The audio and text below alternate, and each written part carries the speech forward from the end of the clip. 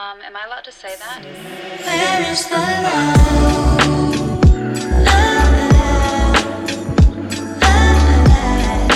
Where is the love? All right, I am not going to intro this episode the way that I typically intro episodes because Brent has been making fun of me about... No, I wasn't. What do you call imitating someone and then laughing? It's making fun of. I have thick skin. I'm fine. But I don't want to intro this episode. Imitation is the highest form of flattery. Imitation followed by laughing is called bullying. That's what that's called. Anyway. So today I want to talk briefly about a journey that Brent and I have been on since November of 2019. And before I dive into that, let me just say that I know everybody's fertility journey is different. I know there are people listening right now who have probably been trying to get pregnant for 5+ years. Dude, this is what I was gonna say. No, okay. That's the one thing I was gonna say.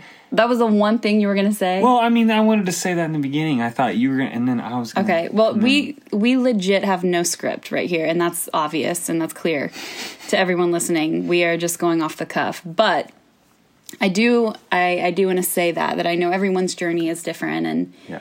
Do you want to chime in now? Well, I was just gonna say what you were saying, that, like, you know, we're not on this episode to say, like, oh, look, poor us, you know what I mean? Like, feel for us, because we know that there are people with much worse stories out there. Yeah. And we're not trying to, like, get everyone, you know, who's listening to shed a tear for us. Right. Because we've known people who they've tried for 8 years. Yeah. You know, before they actually got pregnant. We know people who've tried for several years, 2-3 years. We know people that can have kids, you know, and haven't been able to. And so, I wanted to make it clear, like, hey, this is not feel for us. This is our story, and we want you to feel bad about it. Right. But it's just, hey, this is our story. This is what we've been through. And to be encouraging. Yeah, and hopefully we can encourage somebody who might be going through something similar. And I wanted to bring Brent in on this conversation because I don't feel like, I know that you don't often hear men talking about the struggle with fertility, which Brent has no problem talking about. I mean, he's been very vocal with me and anyone else. And I think for the fertility journey can often be very isolated to women. And I think when that happens, it almost puts men in a position of, you can't feel, or, you know, I'm hurting worse than you, or this is worse for me than it is for you. And Brent is, and maybe that is the case for some. Maybe, you know, there's a woman who she wants to get pregnant and the husband is kind of just, you know, along for the, I don't want to say ride. Got him. As I was approaching I looked over at you, like my eyes, like. As I was approaching that, I was thinking, find a better word, and there's nothing. There wasn't. Anyway, so what I'm trying to say is that Brent is as invested in this as I am. He wants a baby as bad as I do, and he is willing to do whatever it takes. And it would be extremely difficult to be on this journey with somebody who didn't feel that way or who wasn't as invested. Because I know that literally today, about 10 minutes ago, we just found out that we did not get pregnant this cycle. And so I can't imagine going through this with somebody who's just like, chin up, you know, like Brent is able to recognize, hey, this sucks. Mm-hmm. Like, this is difficult. And he's able to feel that. And we've had to be that for each other sometimes. Yeah. We've had to encourage each other. You know, when one of us feels, you know, those feelings that we have had to be the chin up, hey, don't worry, it's going to happen. But we've had to do that for each other. Right. Like times when I'm super weak, you've been super strong. And times when you've been really weak, I've been there to encourage you and be strong for you. And so I'm really thankful. Like we talk all the time. I can't imagine being where we're at right now with anybody else in the entire world. So back in November of actually we can start in October because Brent came to me in October and he was like, hey, I feel like we're supposed to start trying to get pregnant. And I was like, okay, when? And he was like, now. And I was like, okay, but when else? Like, give me another time other than right now, because... Do you remember when I told you too? I remember I was in the shower and we were like shouting it to each other. What did you say? Yeah. That's how I broke the news. It was just like, I think it's time to start trying. Like, and I'm like in the shower. What? When? Yeah. When? Now? What? Yeah. Yeah, that's how the conversation went down. Right. And then after that, I remember we were in the car driving. It was like the next day. And I'm like, are you serious about this? Like, you really feel like it's time? And he said, yeah. And I, again, was like, so how soon? He was like, as soon as possible. And I was like, okay, I will schedule a doctor's appointment and we will start trying ASAP. And it was our plan to not tell anyone. We wanted to surprise everyone. Now, this is where things can get extremely naive. I thought we were going to get pregnant right away. Oh, yeah, for sure. I definitely thought that. I was like, there is no way that two people like you and I, who have such a blessed, intimate life, for lack of better words, are going to struggle to get pregnant. I just thought it's going to happen right away. So we start trying November of 2019. Don't get pregnant November. We're like, okay, first try, whatever. Don't get pregnant December, January, February, March. And we were like, man, this is, for us, it was difficult to be walking this road alone. And so we then had to start telling people. But before that, I was placed on fertility medication, which was I'll let you talk about that, Brent. It was a nightmare. Is that what the next word you were going to say was? Yeah. Yeah. 100%.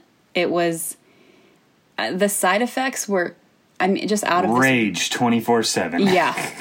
And there would be times when I remember one time I was standing in the kitchen and I was literally shaking.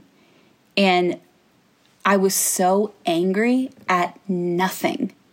Like, there was nothing to be mad about, but I felt like I could drive my fist through a wall. I felt like I had the strength of 10,000 men. Just the anger and the rage that I felt and the hot flashes. And just, anyway, and the emotional breakdown. Literally like psychotic breaks where when you're taking fertility medication, and I know that not everybody can relate to this, but some of you can, it really messes with you in every aspect. I was telling a friend the other day, I feel like I have not been myself in over a year, just because I'm constantly fighting against these artificial hormones that are running through my veins 24/7, and the reality of who I am as a person, of who Celeste is. And so that has been very difficult. So I was placed on fertility meds. We did that specific fertility med for a couple months before neither one of us could take it anymore. So then we switched to a different brand. A different brand. Less side effects. A different brand with less side effects. But the side effects of this one made me gain weight. And that sucks. Like when you can... I remember one week I was working so hard. I was like dieting, exercising, working out, just like busting it, And I stepped on the scale and gained 2 pounds. Just like, oh my gosh. And then I saw this nurse and she asked me what fertility medication I was on, and I told her. I don't know if I'm allowed to say any of the medications because I don't know if companies, right, I don't know what the rules are, but she said, yeah, I was on that too. And my doctor told me if I didn't stop gaining weight that he would have to take me off of it. And I was like, oh Lord, please please just let me get pregnant, because that alone, even though the other side effects were less, that one was it's almost worse, because not only do you not feel like yourself, right? But then you don't look like yourself. And so it is a psychological... And then you feel bad about yourself. On top of feeling bad that you're not pregnant. Yeah. But yeah, it's a psychological, just difficult situation to be in. And I mean, I think I want to talk about some of the good things and some of the bad things that have come along with this journey for us. One of the bad things I would say is like unsolicited advice. You know, like this woman asked me, you've been trying for a year. Are you tracking your ovulation? I was like, gee, I didn't think about that one. Maybe I should start trying to figure out the one time a month that I can actually get pregnant. And again, if you're listening to this episode and you have been trying and you've had people speak, like you get it. You know that everyone has an opinion about what you're doing or what you're not doing. And both of us have tried so many things. I mean, if there is a fertility myth, we've tried it. And for me, I'm taking a bunch of vitamins, now I've boiled it down to just one, like 360, it's a horse pill. It really is. And it makes my pee look like Shrek's pee. In the vitamin. It's insane. And by the way, can I just say, babe, that it doesn't matter what happens. It doesn't matter what pills you're on. I think you're absolutely beautiful, and I'm always going to love you. You are my wife. I think you look amazing, and I'm willing to be on the long haul with you through this process. In the big haul? The big haul. Oh, my gosh. I'm sorry. That's hilarious. Well, that's very sweet. No, babe, you look amazing, and I'm in this until we get pregnant. And then you're gone. And then, then I'll leave. But until then, I'll stick around. That was very sweet. I'll let you live. So we have tried several different things. And I think it's important to recognize and acknowledge, like, you can trust God, but still be in a season of waiting that's painful. Like, it is okay to take a pregnancy test and it be negative and to sit there and cry for a little bit. That's okay. It doesn't mean that you have a lack of faith. It doesn't mean that you don't believe it's going to happen. It means that you are having a human experience on this earth. And even though you know there's a miracle coming, you know that God's promise is right around the corner, you don't see it yet and you don't have it yet, and that can be very painful. Yeah. And even for people who are listening that maybe this isn't their story, but maybe there is something in their life that they are just praying about, and they are just believing that, like, something that God's just going to have to show up for this to happen. Maybe it's, my mom has cancer, and we're just praying that she's going to be healed. Yeah. Or, whatever the situation is, it is okay to be in the middle of that. Yeah. I think that sometimes people think that you can't, like, talk about being in the middle, that you just got to, like, right. You got to talk like it's happened. Well, guess what? Right now it hasn't happened. Yeah. But we're still believing that it's going to happen. Right. Absolutely. And it's taught me a lot personally when I am mentoring someone, or, I'm out with youth or young adult and they share something with me that is painful. It's really taught me to not react with, well, it's okay. God's going to turn this around, and he's going to, even though I will eventually say that, but it has it's caused me to kind of take a pause and to look at that person and to validate what they just said, to not dismiss it, to say, I'm so sorry that happened to you. That has to be very painful. Yeah. I'm sorry you're going through this. I've told kids before, this sucks. Oh, I was just about to say that. This sucks. This sucks. And it's difficult. But right.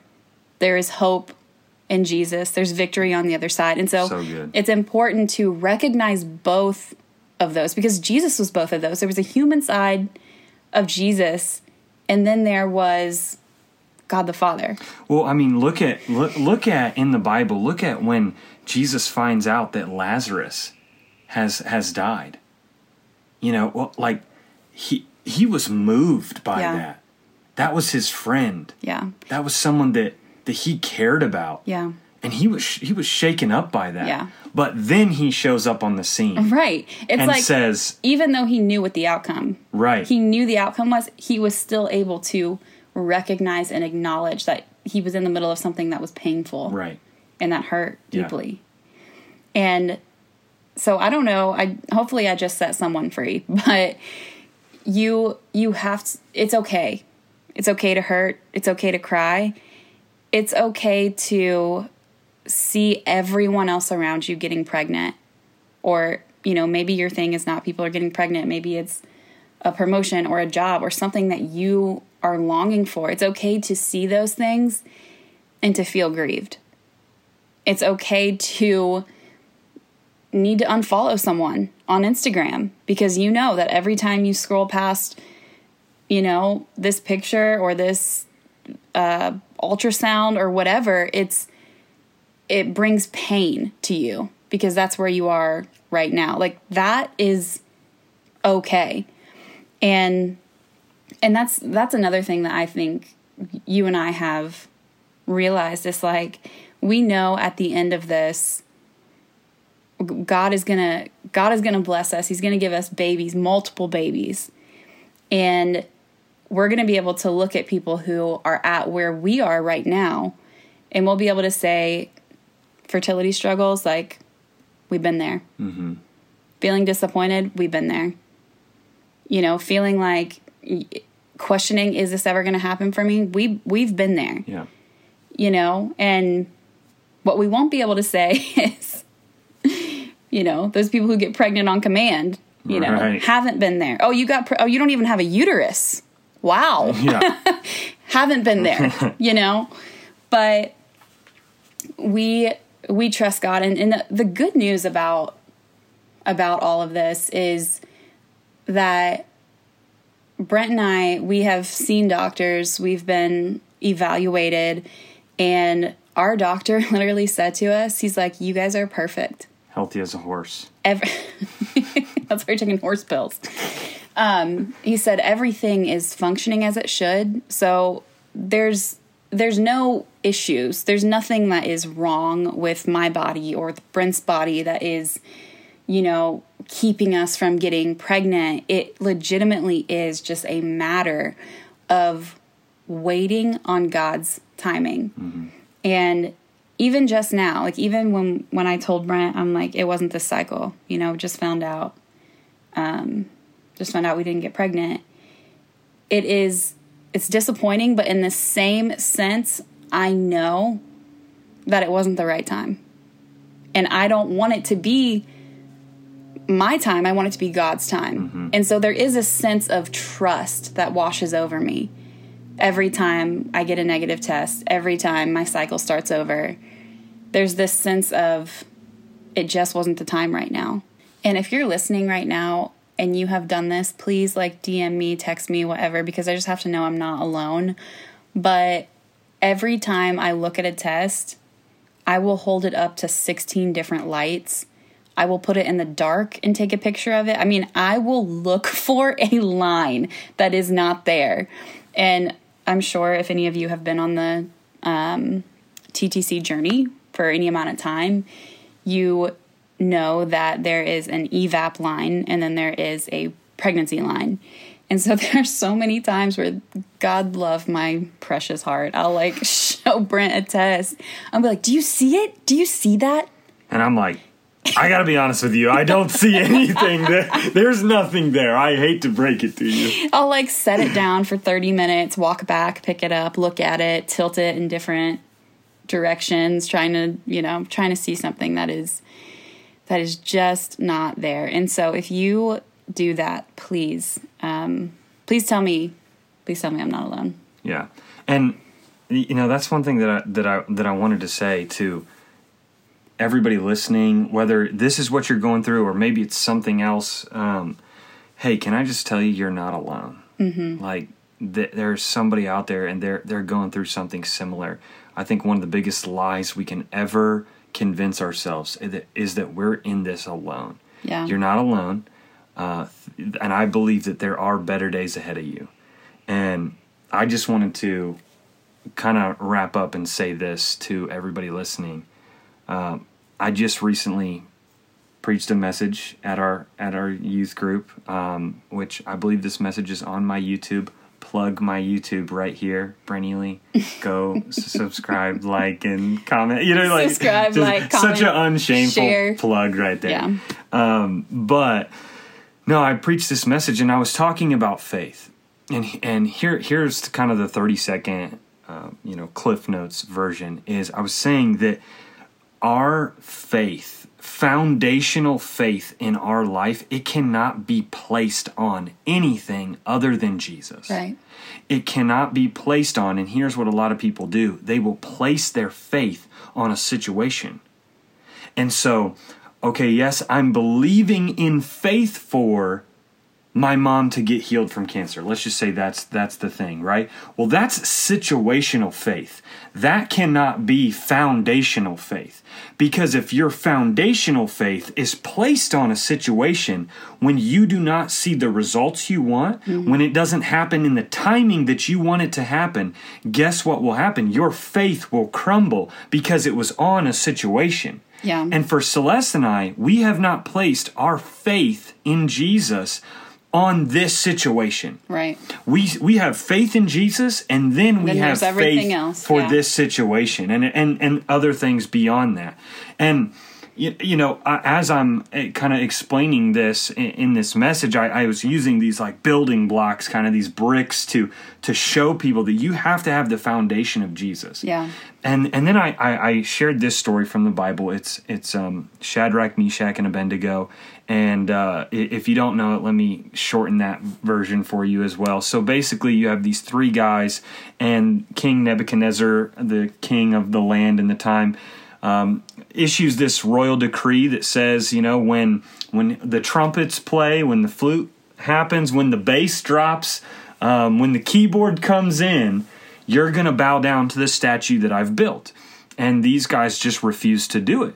And so what happens? They play the music, the bass drops, the beat drops, the flag dancers come in. The tambourine starts to shake, and everyone else bows down, and these guys don't bow down. So they get brought before the king, and what's crazy is they honor the king. That's for another podcast. Right. We'll have to talk about that. How they honor, even in them telling him, we're not gonna bow down to you. Yeah. But that's for another time.